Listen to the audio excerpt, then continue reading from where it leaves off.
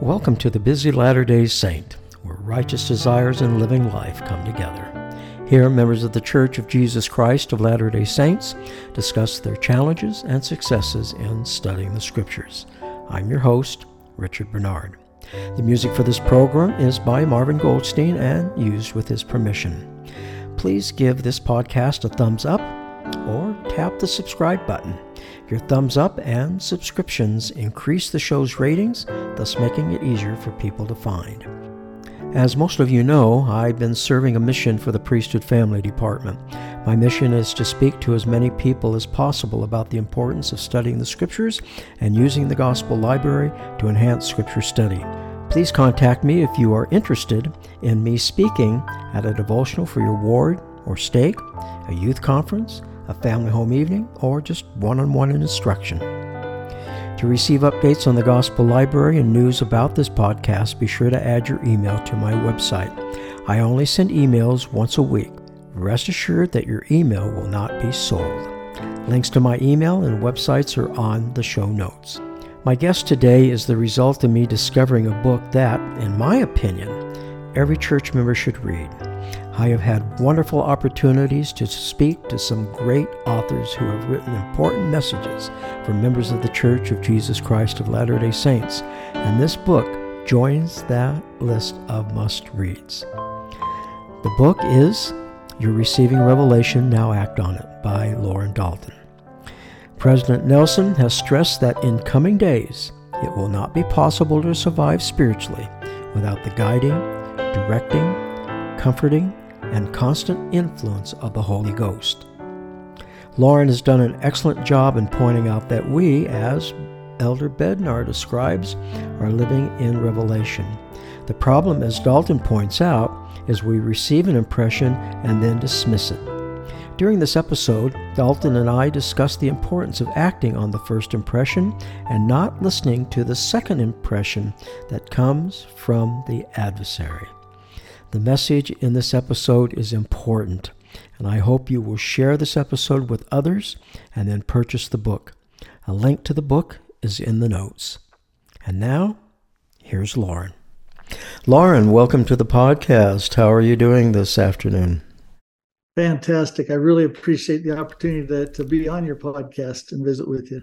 Well, I'm grateful for the opportunity to talk to you because I have right in front of me, I wish you could see my setup here. I've got a mini iPad that's got your book on it. I've got my laptop that's running our podcast, and I've got another device over here that takes notes.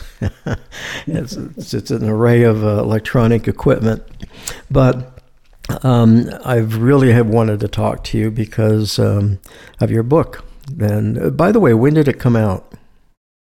It just was, the release date was May 9th of May 9th. 2023, so just a month ago. Okay. And I think I ran across it with Cedar Fort, who's also my publisher. But anyway, I saw the title, and we'll talk about it a little bit later, but it just drew me in. And so I was really hoping that I would be able to have the opportunity to talk to you because I think your message is very important. And I think it ties in with everything that President Nelson has been asking us to do. And I have a gut feeling that most people aren't doing. Because as I give devotionals throughout the country on the importance of studying the Scriptures and using the Gospel Library and receiving personal revelation, I'm under the impression that most do not feel that they are experiencing that. And I guess I should let the audience know your book is You Are Receiving Revelation, Now Act on It. So we'll get into that a little bit later, but first of all, just about you. You live here in Utah.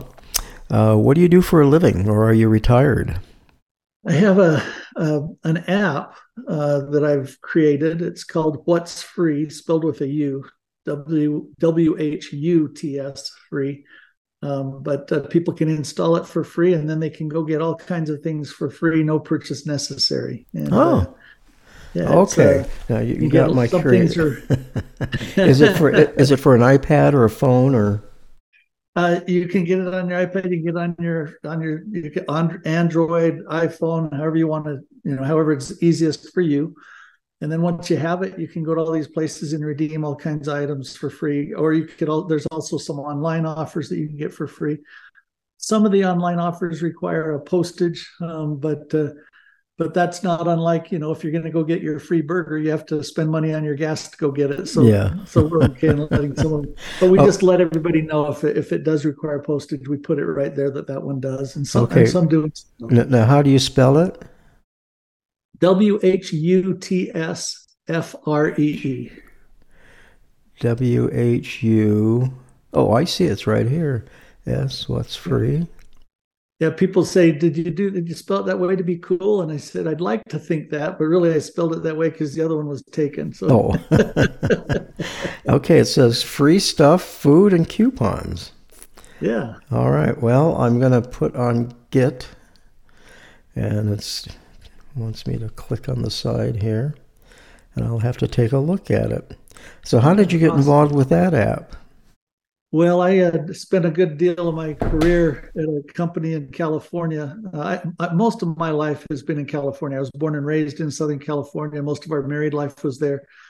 And I spent 25 years with a company called the Penny Saver that was very well known in California. Yes. Yes, I'm familiar with it.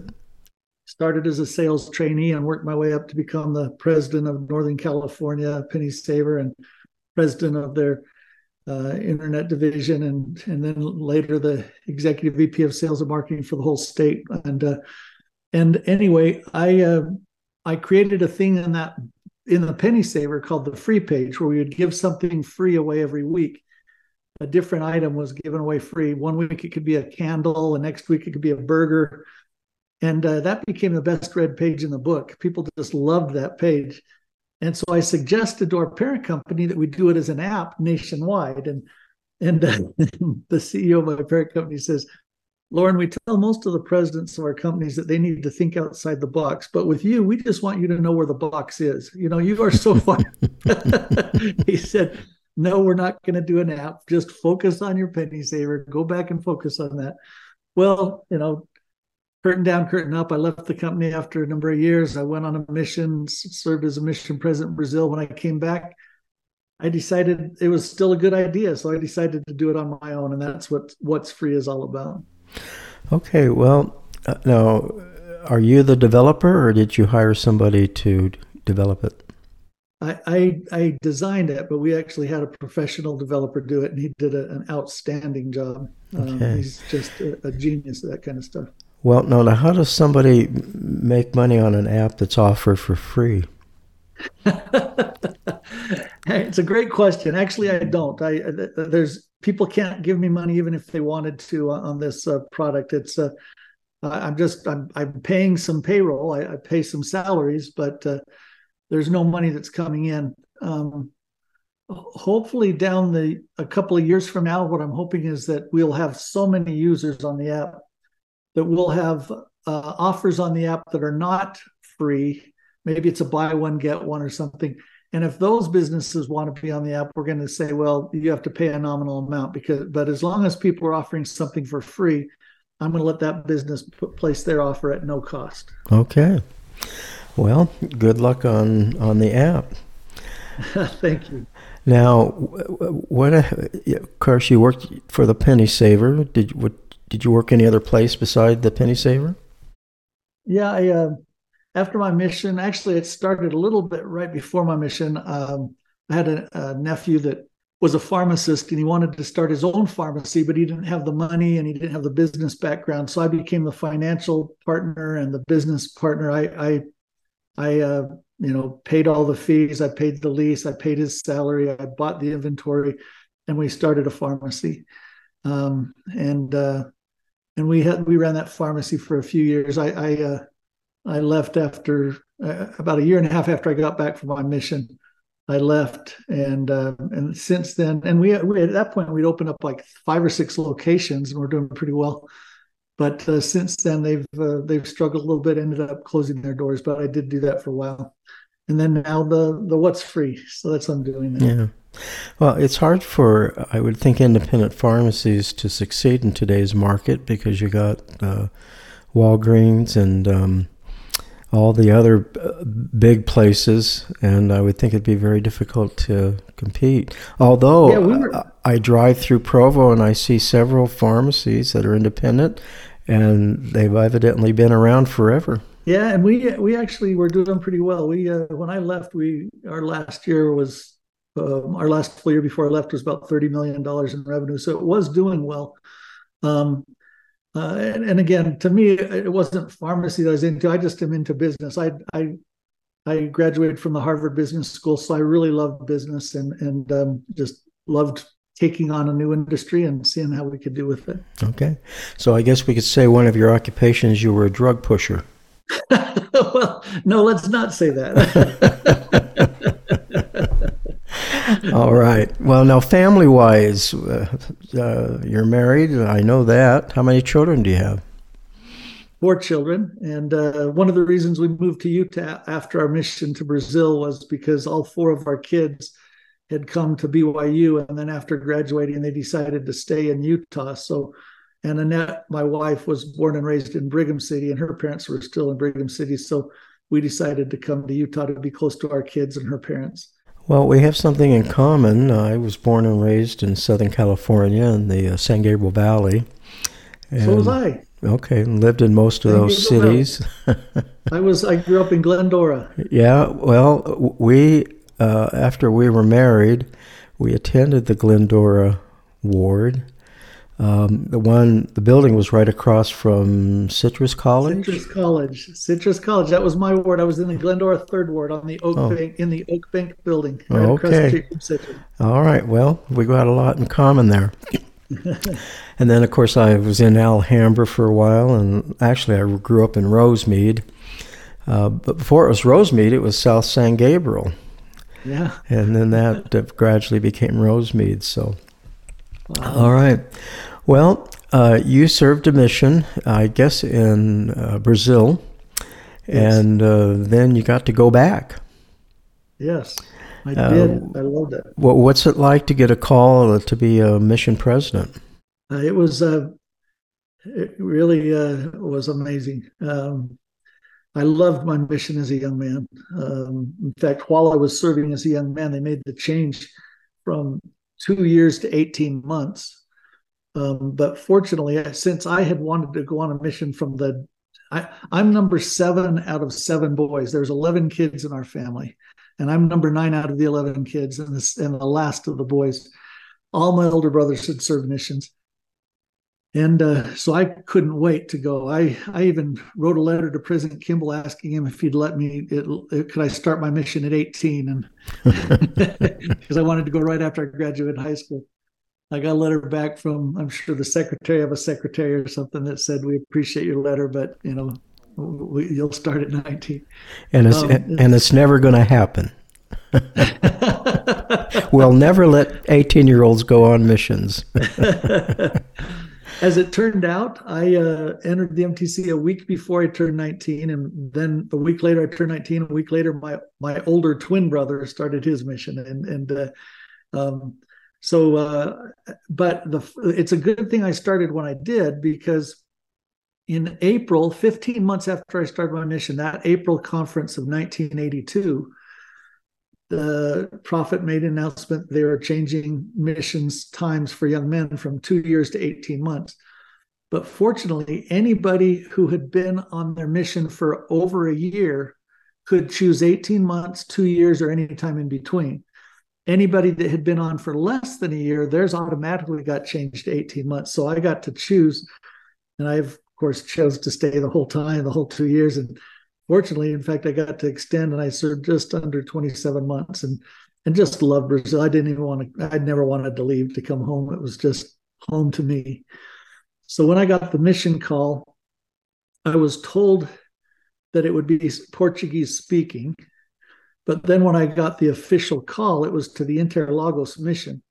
When I was a young man, Interlagos was an area in my young man's mission. And so literally, I was not only going back to the country, I was going back to a portion of the mission that I served in as a young man Wow. to preside over. It was just wonderful. My wife and I were able to attend the sealings of two grandchildren of people that I baptized, and the sealing of a daughter of somebody who I baptized who had been remarried and got sealed. And what special experiences those were as well. So it was just I love to tell the Brazilians that my tongue wasn't Brazilian, but my heart was. Well, now, Brazil is a big country. It's huge. And so what part of Brazil could people identify with? Now, I've been in Sao Paulo and I've been in Rio. I think Rio is a beautiful city. I've only spent a day in Rio, and my whole life was coming back from our mission as mission president. But my mission, I served as a young man in the Sao Paulo South mission, and then as a mission president in the Sao Paulo Interlagos mission. Okay, down in Sao Paulo. All right. Well, let's talk about your book. You are receiving revelation. Now act on it. And I've got a copy here in front of me. And your whole premise is basically what Elder Bednar has talked about. Elder Bednar says that we live in revelation, assuming, of course, that we are doing our best to follow the commandments, keeping our covenants, and just doing our best, as he put it, being a good boy or a good girl. That's right. That's how he says it. And so we're living in revelation, and he says what we should be concerned about is when we feel that we're not living in revelation, what has caused that. And in chapter 1, you said the chapter is Why Don't I Get Promptings from the Holy Ghost? And you begin to talk about that people are receiving, and the reader is receiving revelation. They just don't know it. Exactly.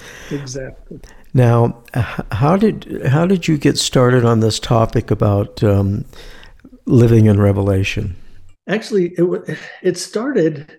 So I had served for 8.5 years as a counselor in the California Sacramento mission presidency. And with 3 different mission presidents, I loved it, learned so much from them. But I noticed missionaries there, although I didn't, do their interviews. That was, of course, with the mission president. But every now and then I'd hear about missionaries feeling like they weren't getting revelation. And that's when it first hit me. But it hit me the hardest when I went to Brazil as a mission president, because I told the missionaries in my very first meeting with them, I told them that I wanted them to follow what I called Plan C. I said, every missionary has a Plan A, and they have a Plan B in case Plan A falls through, right? So every missionary has, okay, we got to make our plans, and we also need to have a backup plan. And I said, I want you to follow Plan C. And Plan C is the celestial plan. What does God want you to do? That's what you need to focus on. Now, you still need to have a Plan A and Plan B, but as soon as God tells you what to do, as soon as you get that prompting, you stop what you're doing. I don't care how important you think it is, and you go follow that prompting from God. And I was really pleased with that talk until afterwards. I had missionary after missionary coming up to me, scheduling appointments, and with tears in their eyes, they'd say, President, I don't think I've ever received a prompting. And then they'd say, they wondered if maybe they never had been forgiven for previous sins, and that's why they weren't getting them. And it just hit me so strong that these wonderful, worthy young men and young women needed to understand that they had been getting revelation and didn't know it. And it was my responsibility to teach that to them. And so I pulled all these things together that I just learned over the years, and some by trial and error, and some from things that I'd read and learned from my own mother. And I started teaching them. After teaching them, they were excited. They went out and started teaching the members, and members would say, well, why doesn't your mission president teach us this? So then I went to the next round of state conferences, and I taught that same thing at the state conferences. Since coming home from my mission, I got called into the Utah Orem mission presidency, and that has 97 stakes in it, I believe. So I was speaking at stake conferences every weekend, and some of the times I would speak on that as well. And then it was really at the LDS Business College, which is now Ensign College. I gave a devotional there on this topic, and after then was really pushed by a number of people saying this just isn't taught in the church, and members of the church really want to hear it. You need to write a book on it. And I didn't consider myself to be an author, but I agreed that the topic needed to be taught, so that's why I wrote the book. Well, I find a lot of people that write these kind of books, myself included. I don't consider myself an author, but yet I have a published book, and I'm working on a second one. So well, that's awesome. That's awesome. I don't know if we have to be Ernest Hemingway to actually write a book or not. But I'll tell you, it's been the biggest reward I've had in teaching this principle or these principles has been hearing from people who have acted on it, have put that into practice. And then they call me or they write me and they say, this is what I did and this is what happened. And that's, I can't tell you how exciting that is to hear. Yes, absolutely. Now, in your book, you keep talking about Bing, B-I-N-G. Right. And when I was reading the book, I'm going, what's Bing? What's Bing? Well, gradually you share what that means. Why don't you share with us, what is Bing? Thank you for asking. So for me, it's a lot of times we have an idea that just pops in our head and pops in like a light bulb just goes on, bing, like the light bulb just went on. And unfortunately, we have trained ourselves to believe that when we have those bing moments, when the light bulb goes on in our mind, we believe that's us. We believe that it's our own thought. And I have learned over the years to train myself to not give me the credit for what more often than not is really the Holy Ghost. It's really God speaking to me through the Holy Ghost. And so I've just trained myself to believe that any being moment is from God, and I need to stop what I'm doing and act on it. Because when I think it's my idea, no matter how good the idea is, I'm not in a hurry to act on it. I don't have that much confidence in myself. So I can talk myself out of it. I can put it off. But when I believe it's from God, I will stop what I'm doing and I'll act right now. Well, I'm looking at let's see, section 1 is the first being. And let's talk, because I think this is really important. There is a second being. Yes. Yes. What is that second being? Well, it's interesting because Joseph Smith was the first one to teach about listening and acting on the first promptings that come. Elder Rasband has taught it and quoted Joseph Smith since then in General Conference more recently. And what I try to help people understand is Joseph and Elder Rasband and others, they wouldn't talk about the first prompting if there was no second prompting. They would just say, follow your promptings. But the reason that we're taught to act on the first prompting is because they know that the adversary, Satan, is going to immediately try to talk us out of acting on that first prompting. So when we get that first being, that's the Holy Ghost. Now, when Satan is the first voice, when he acts as the first voice, he's so easy to recognize because he's trying to talk us into doing something that we know is wrong. So he's super easy to recognize. But where he's the most dangerous is when he is simply trying to use logic to talk us out of acting on that first being, that first one that we got from the Holy Ghost. So the Holy Ghost tells us, for example, that we should go talk to somebody. We should invite our friend to church, for example. Being, you're talking to your friend, you're having a good time. Being, I should invite him to church this Sunday. I should invite him to our activity this Friday night. And immediately you get this another one that goes, being, no. If I invite him, he's going to think I've just been pretending to be his friend so I could convert him. I better not do that. I don't want to ruin our friendship. And then we listen to that and we don't do it because it makes sense that, don't take a risk of ruining your friendship. Just keep being a good friend. And yet, if we stop to think about it, if somebody invited us to their church, a friend of ours invited us to, would we quit being their friend over it? Of course not. But Satan's logic makes so much sense at the time that it comes that more often than not, we listen to it. I use an example in the book. about a husband and wife having a warm discussion, and then the wife finally gets up and just decides to leave the room because she doesn't want the spirit to get any worse. And then the husband gets a bing that goes, bing, I should apologize. Then he gets another one, bing, no, she started it. And he listens to the second one. What a dope. So if we could start recognizing that second bing, that second voice when it comes, and realize, because most of the time, the Holy Ghost is going to ask us to do things many times that are awkward to do. It's going to be taking us out of our comfort zone. Satan's second voice will come and tell us not to do it. And we're so anxious not to do it because it would take us out of our comfort zone. We will most often, if we don't train ourselves, we'll listen to that second voice and be able to relax and say, okay, I don't have to do this hard thing. Yes, I like what you said in the book, and I like the examples of you gave where people second guess that first voice, and I think it's important to be aware of it. Now, you have the second being, and then section 3 is the adventure begins.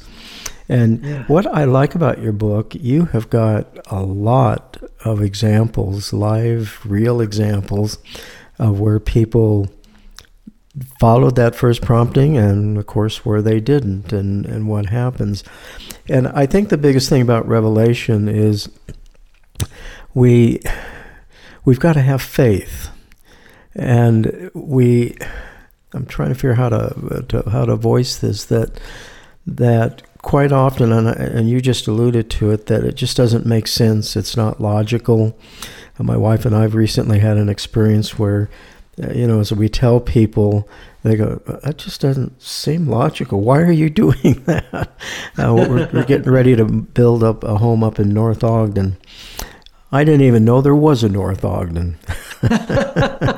And yet we're building we're building in North Ogden. And we'd had a deep spiritual experience, and it's just, we just have to learn to listen to that first voice.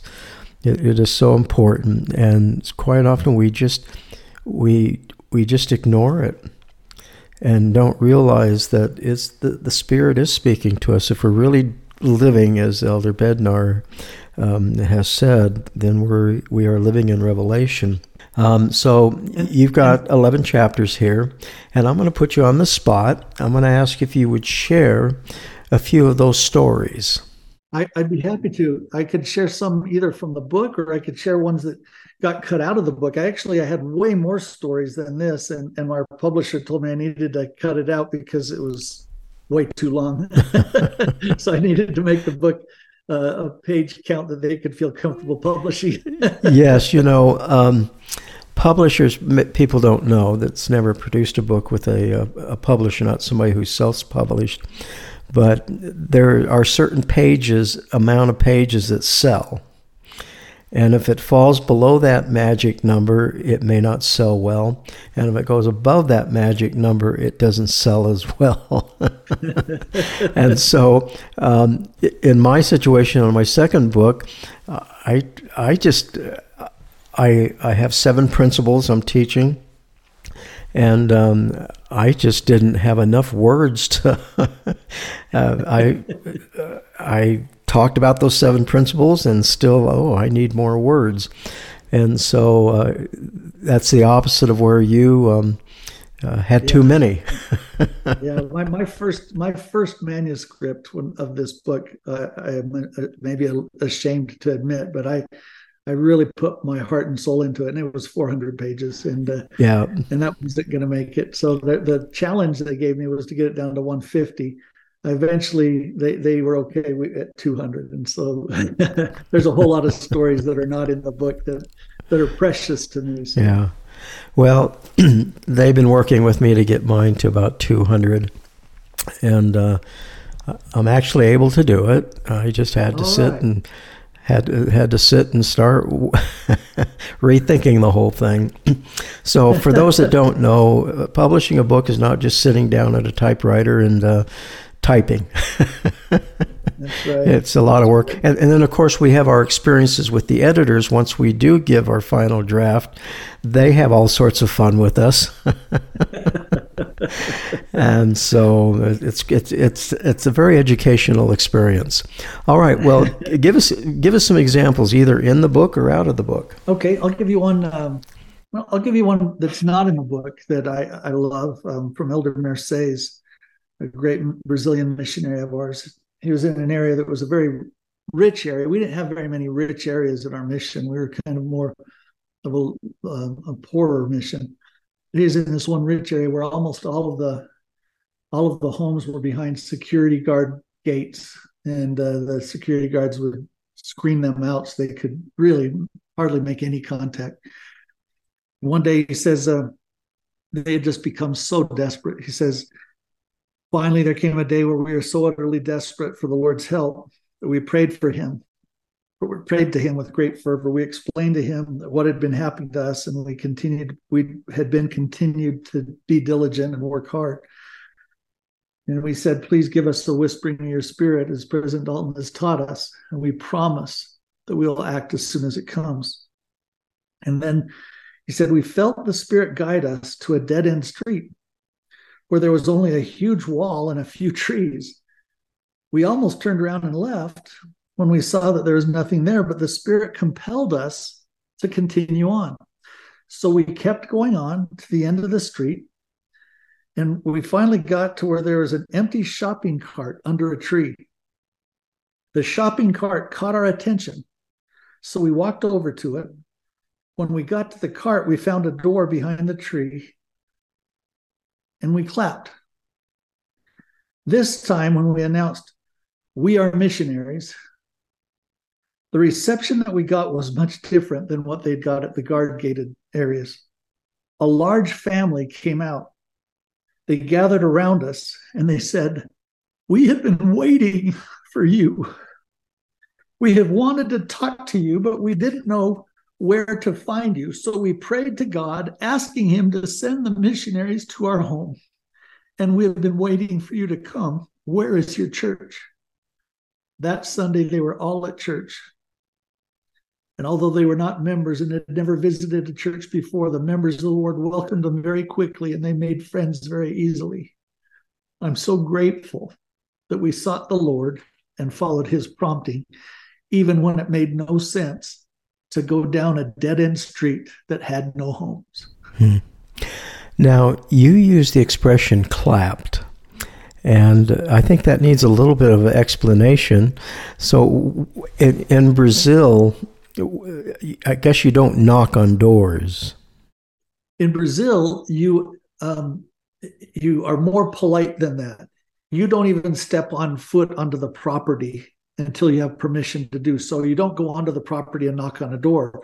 You stay outside of the property and clap for permission to come into the property, and then go up to the door. So you clap, and then what typically happens is people, not only at the house you're wanting to go to, but neighbors look to see who's clapping. Okay, they don't need me. They're looking for somebody else. It's an interesting way of life. It's amazing cultures, how different they are, and how people handle things. But this is one story, just one of hundreds and hundreds of stories of, just acting, because, when we talk about how a lot of times things don't make sense, Satan uses great logic to talk us out of doing these things. Like even these missionaries, they started going down the street. They saw that there were no homes on the street and it was a dead end. And what thought came into their mind? They didn't even recognize it, but it was a second being that was telling them, this is a waste of our time. We shouldn't do this. But fortunately, they pressed on and kept going. See, because God, and I say this in the book as well, God doesn't need logic. I mean, how much sense did it make to build an ark on dry ground? I mean, that made no sense at all. God doesn't need logic because he knows how the stories end. So he tells us to do things that oftentimes won't make sense. One of my favorite stories about one that doesn't make sense, I do share in the book. Mind if I share that? Yes. So Sister Gunnarsson, great American missionary from our mission, she and her companion were scheduled to go a certain way on their appointments that day, and then she got this bing. She got this thought that just popped into her mind. No, we needed to go see Kelvin. But immediately after she had that thought, she got another thought, that second bing that said, well, no, Kelvin is at school right now, and we already have plans that we're going somewhere else in another part of our area. But then she remembered, no, President said, always act on the prompting, even if it doesn't make sense. Now, Kelvin was a teenage boy that was already a member of the church, but he was a little less active, and the sisters were helping him come back into activity. So she told her companion, she said, we need to go see Kelvin. And her companion said, we already have plans somewhere else, and Kelvin's at school. Now, this is another point to share this, is a lot of times Satan will use other people, even good people, well-intentioned people, to be his second voice. He used her companion, who didn't mean any harm by it, but she thought those same thoughts. But Sister Gunnarsson was determined, nope, I'm going to follow this prompting. So she said, we're going to Kelvin's. They stopped their plans, went to Kelvin's class. Kelvin's mom answers the door. They said, is Kelvin home? Kelvin's mom says, no, he's at school. Her companion, I like to say her companion said what any good companion would say, told you so, you know. But Sister Gunnarsson knew she was there for a reason. So she looked around. She saw a little boy, 4 years old, maybe, sitting on the curb. She went up to him and she said, do you know a family we could take to our church? And he points to a house that's 2 doors away from Kelvin's house.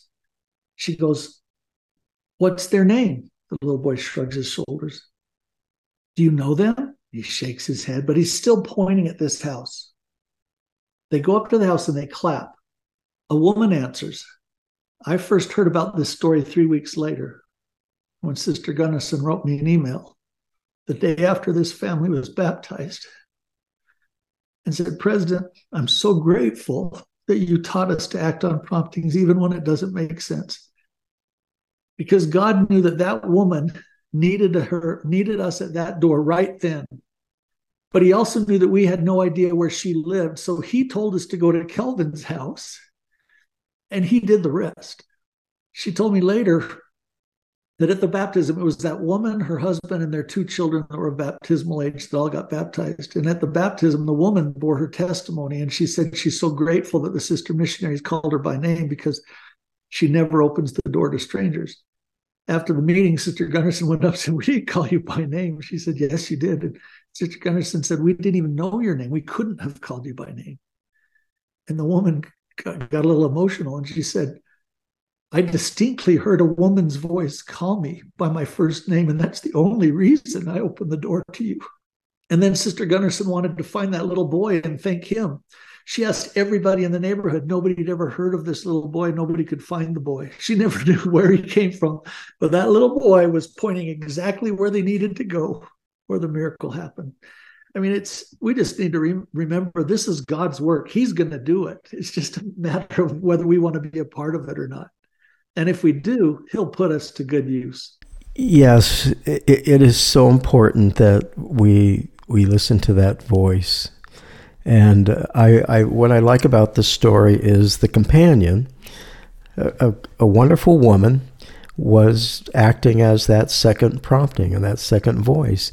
And I think often that is the case. We have a prompting to do something, and other people will go, that doesn't make sense, or are you crazy?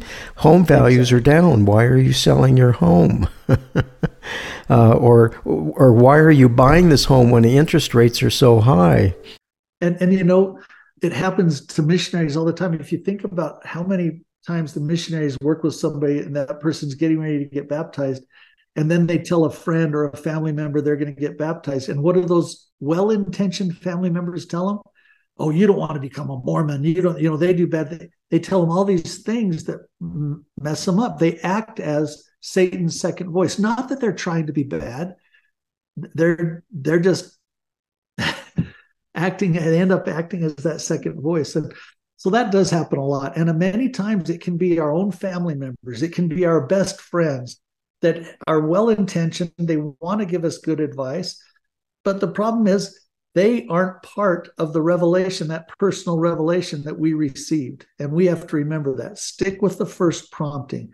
You'll always do well. Joseph Smith said that if you follow the first prompting, you'll get it right 9 out of 10 times. In other words, there's safety in following that first prompting. Absolutely. And the people who are discouraging someone, absolutely, I think they really think they're being helpful. They're doing it with good intentions. Yeah. They really are. You know, the other thing I had to tell my missionaries, and I found out afterwards was a bad analogy, is I was a huge Paul Harvey fan growing up. I mean, I would take my lunch break so I could listen to Paul Harvey News and Comment, and then I'd listen to the rest of the story at the end of the day. And I used to tell the missionaries, I said, look, just because you think it didn't work out, do not judge it on that. You need to do it anyway. I said, you know, I talked to them about Paul Harvey, you know, the rest of the story, and found out that none of them had ever heard of Paul Harvey. But I said, we're not always going to get to see how the story ends. We just have to trust that we did what God wanted us to do. Because the missionaries would tell me time and again, they would feel prompted to clap at a door or prompted to stop somebody at the street, and it didn't go well. They would always say, well, it didn't work out. And I'd say, you can't say it didn't work out. You can say that didn't work out like I thought it would. That's okay to say that, but don't say it didn't work out, because you did what God wanted. So if you did what God wanted, it worked out. You did your part. That's what God wanted. So, you know, I said, I gave him an extreme example. I said, God wanted Abinadi to go back and talk to King Noah. That didn't work out for Abinadi, you could say. But it did. Abinadi ended up being a hugely successful missionary because he converted Alma, who converted hundreds and thousands of people. And then his son, and what his son ended up doing, all because of Abinadi. All because of one man who probably died thinking he was a failure. So I said, don't ever say it didn't work out. Do not say that, because when you say that, you're saying you're mocking God's prompting. Instead, you can say it didn't work out like I thought it would. So they would say, but President, I clapped and nobody answered the door.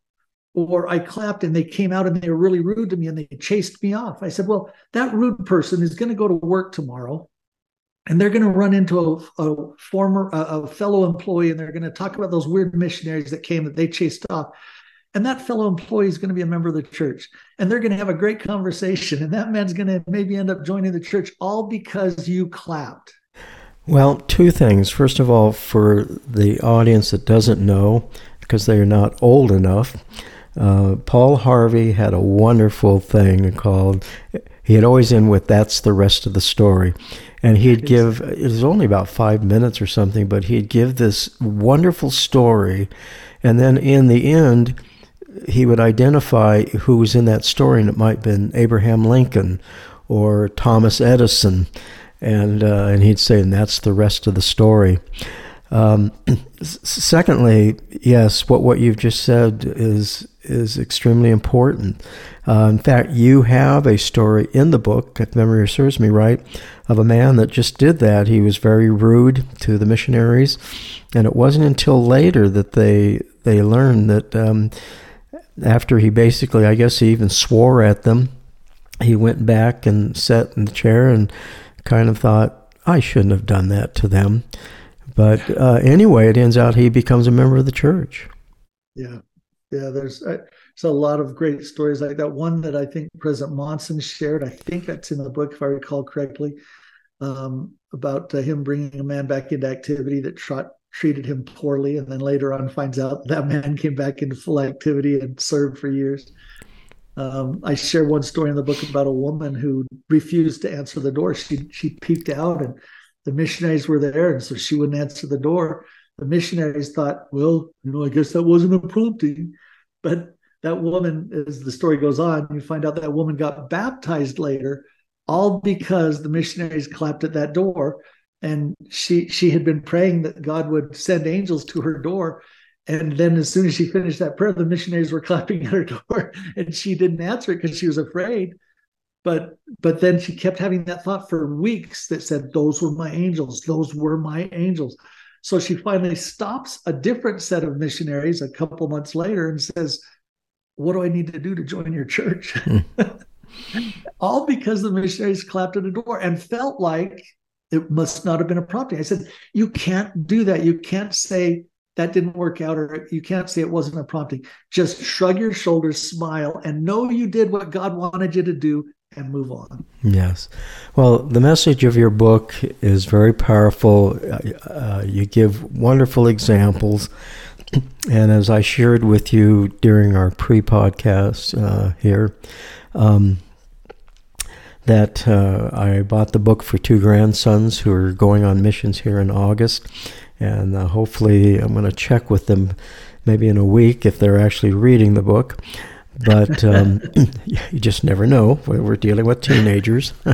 That's right.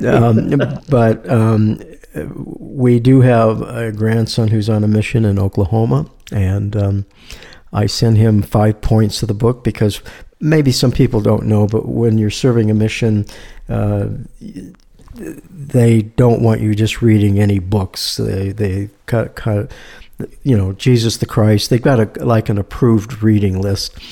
And don't be offended, but I'm sure your book is not on that pre-approved reading list. So I don't even think they've heard of the book yet. So. Yeah. And so anyway, I summarized what you taught about down to 5 points, I think it was. Anyway, it was interesting. I learned that he wrote back to me and he said, after learning what you sent me, and he said, I've got to know the name of the book. And so I sent him the name of the book. But he said, shortly thereafter, I had a Bing, and I didn't use Bing with him. Right. But I had that first thought, and we followed up on it, and it's marvelous what happened. And so I really hope the listeners understand, and if anybody is struggling with this issue, that they'll buy the book, or if they know people who are struggling with it. And even if you're not struggling with Revelation and understand all of this, it's a wonderful read. It really is. It flows, and it's just a wonderful book. Well, this podcast is always really about not people's books, but studying the Scriptures. So how do you approach the Scriptures, and how do you study them? Well, it depends on why I'm studying them. On a daily basis, I read more than I study, because there's a difference between reading and studying, a big difference. But you are studying still when you're just reading the Scriptures, because you are learning. But I like to read the Scriptures because my main purpose in reading the Scriptures is to be filled with the Spirit, and let me have the Spirit in a stronger way that day, which will make me more susceptible to any of the promptings that the Heavenly Father wants to send my way. So that's my main purpose, is to fill up, to let the Scriptures act as my spiritual gas station, fill me up so that I can go today and do a lot more good. Now, then there are times like where, as a mission president, I'm going to teach a certain principle at the next zone conference. In that case, I'm going to study the Scriptures by a topic. And I'm going to be taking from all the Scriptures and from other things, and I'm studying this topic so that I could teach the principle better to the missionaries. So I study differently depending on why I'm preparing for something. But otherwise, my goal is to fill myself up with the Spirit. And of course, it can be from any of the Scriptures, but my favorite, of course, is the Book of Mormon. And I'll even, I walk this mountain that I live on. I live here at the top of Suncrest in Draper. And so I walk 5 days a week. I'll walk up the mountain. It's about 3.8 miles up to my house, and it's mostly uphill.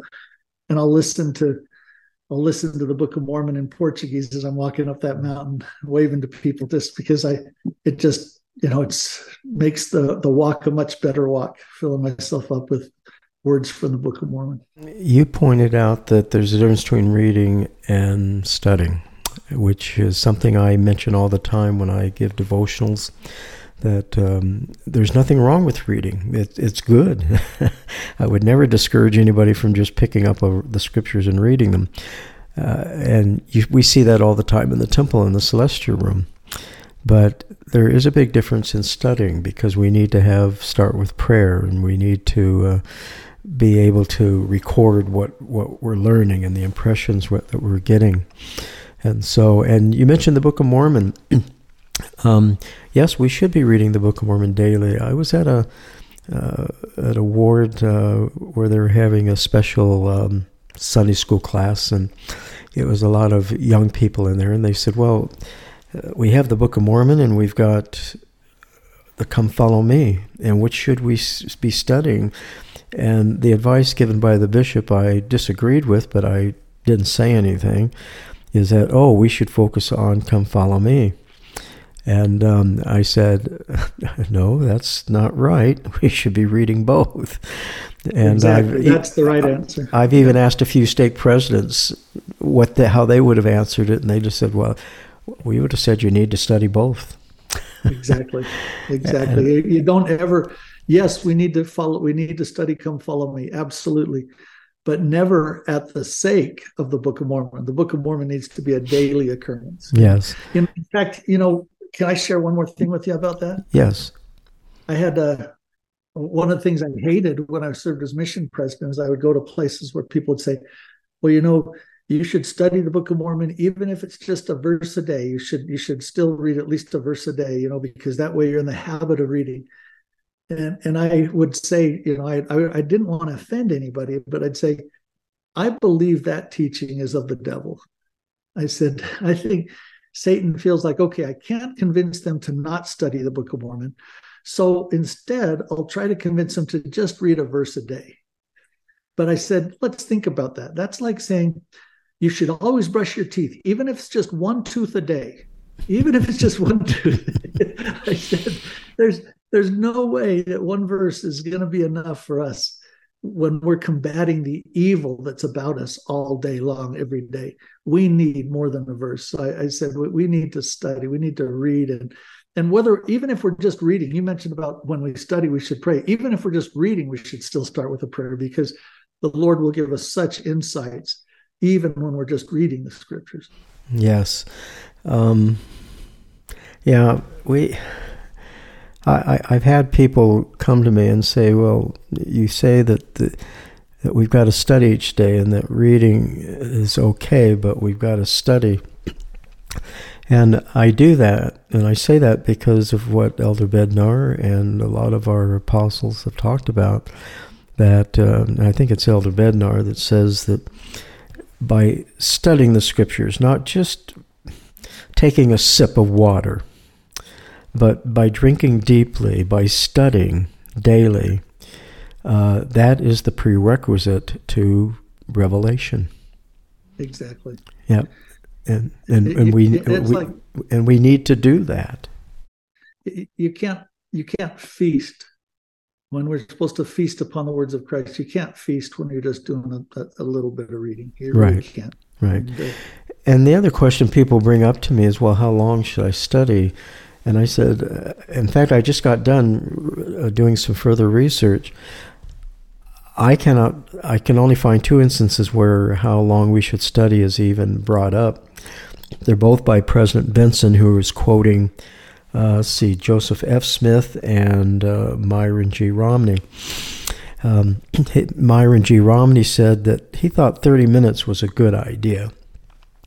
And then later, President Benson quotes from Joseph, I think it's F. Smith. Joseph F. Smith said that he thinks that maybe 10 minutes is good. And my point is, there's nothing by our apostles and our prophets that said you must study 30 minutes a day. Right. I've pointed out many times with people, I've interviewed a nursing mother who said, and she's got all these children she's watching, she said, the only time I can study is when I'm nursing. And so it's not how much time we are in the scriptures necessarily, but how deep we go into them. And I think a lot of it has to do with our attitude, that we really want to know more. And the Lord reveals to us that we all have different circumstances in life. I'm retired. If I want to study for 3 hours, I can study for 3 hours. But when I was supporting a family, I didn't have 3 hours. Yeah. Maybe all I had was 15 minutes. And so the Lord understands all of this. But it's the desire, it's what's really in our heart that decides if this is study or just reading. And I would tell my missionaries, they would say, well, President, I'm really worried because after the mission, I'm not going to, can I still study as long as I've been studying on my mission? And I said, no, realistically, no. On your mission, we assign you this time where you have that much time. And it's a lot of time you have to study your scriptures every day, personally, and then as a companionship. But after your mission, you're not going to have time. However, if you've trained yourself to make sure you do it every single day on the mission so that it has become a habit, after your mission, you will study. It won't be nearly as much time as you do now, but you want it to be a habit to do it every day, because what you don't want, if you go home from your mission and you have that habit where you say, well, today I don't have time because of this. Guess what? Tomorrow you won't have time because of that. And before you know it, the only time you're cracking open your scriptures is at church on Sunday. You can't do that. You have to be in the habit of studying daily the scriptures. That's the only thing that's going to be protecting you. I was at a wedding this last week and at the reception. And of course, I've got my missionary badge on. And a young man came up to me and he said, "Where are you serving?" And I told him. And he said, "Oh, I just got off my mission a few months ago." And he said, "I'm really struggling." And I had a deep sense that he wasn't studying the scriptures daily. And I didn't want to offend him, and I wasn't feel prompted to say, "Sit down and let me teach you something." But if that's something I really wanted to ask the man, but this young man, but I just didn't feel it was, and it wasn't a prompting I had as we're talking about, where it said, talk to him about reading the scriptures. But I just sensed that this was a young man that is struggling, trying to get back into normal life, and I don't think the scriptures are as important as they were when he was on a mission. I think that's one of the safest places to go with any return missionary. Too often that's the first thing to go. Yeah, is the habit of studying every day, and they do not realize, when we learned in Alma about small and simple things bringing great things to pass. When you give up that habit, there's so many great things that stop happening in your life, and the adversary, we're letting the nose of the camel into our tent by stopping that, and it's just going to get worse. Yes, absolutely. Well, we've come here to the end. I'm sorry, I talked too much. I'm sorry too, because actually, if we were in another setting, I think we would be talking a lot more about these experiences. And I hope the message of your book gets out, and I hope that people invite you to give devotionals and things on this subject, because I think the people that encourage you to write the book are absolutely right. I don't think people understand Revelation. And like I said, I maybe it was in our pre-podcast here that I mentioned I've been studying Revelation for a lot of years because it's something that's always fascinated me. And I've had some wonderful experiences with it, and I've had experiences where they weren't good. And when I put all this together, I realize how important that daily personal revelation is in our lives. And we've just got to have faith, and we need to move forward. Well, as I said, we're at the end here, and as always, I ask my guests to bear their testimony. Would you mind doing that? I'd love to. The testimony, I think about when I started to gain my testimony, and I can't ever picture and remember a time where I haven't had one. I was raised in a very strong, active family, 9th out of 11 kids. And my mom just raised me with a testimony that I always had. So it wasn't a matter of if I had one, it was just that it kept getting stronger. I remember when I was 13 years old, we had a family home evening lesson. And my mom was on the Book of Mormon, and she said, how would you feel? I had never read the Book of Mormon. I'd been a member my whole life. 13 years old. She goes, she's telling us, all of us kids, she goes, how would you feel if in the hereafter, Joseph Smith comes up to you and he, with excitement in his eyes, he says, how did you like the Book of Mormon? I gave my life for that book. Tell me how you feel about the Book of Mormon. She goes, how are you going to feel if you have to say to him, I never got around to reading it? That night, I decided to start reading the Book of Mormon. And 3 days later, as a 13-year-old boy, I finished. As I read and read and read. I pushed myself through some of those Second Nephi chapters, but I read. And I just had what I thought was the strongest testimony. I didn't need to ask Heavenly Father if it was true, because it was just burning inside of me as I read that book. Now, I can't tell you how many times I've read it since then. I know the most I've ever read it in 1 year was 14 times. But I've read it many, many times. And every time I read the Book of Mormon, I get something more out of it. It's like God put something in it that he hadn't put in it before, so that he snuck something else in there. But that book has helped shape who I am and continues to do so. I have such a strong testimony of the prophet Joseph Smith, and what a beyond wonderful man he was. He was truly a prophet of God from a very young age, and gave so much and sacrificed so much to bring the gospel to the earth again. I'm so grateful for President Nelson. I'm amazed at what he does at the age he is, that he is so busy in doing the Lord's and being on the Lord's errand.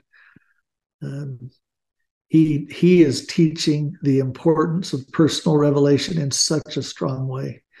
And he teaches us how to even dial in our celestial radio and get tighter and tighter in understanding the promptings that come.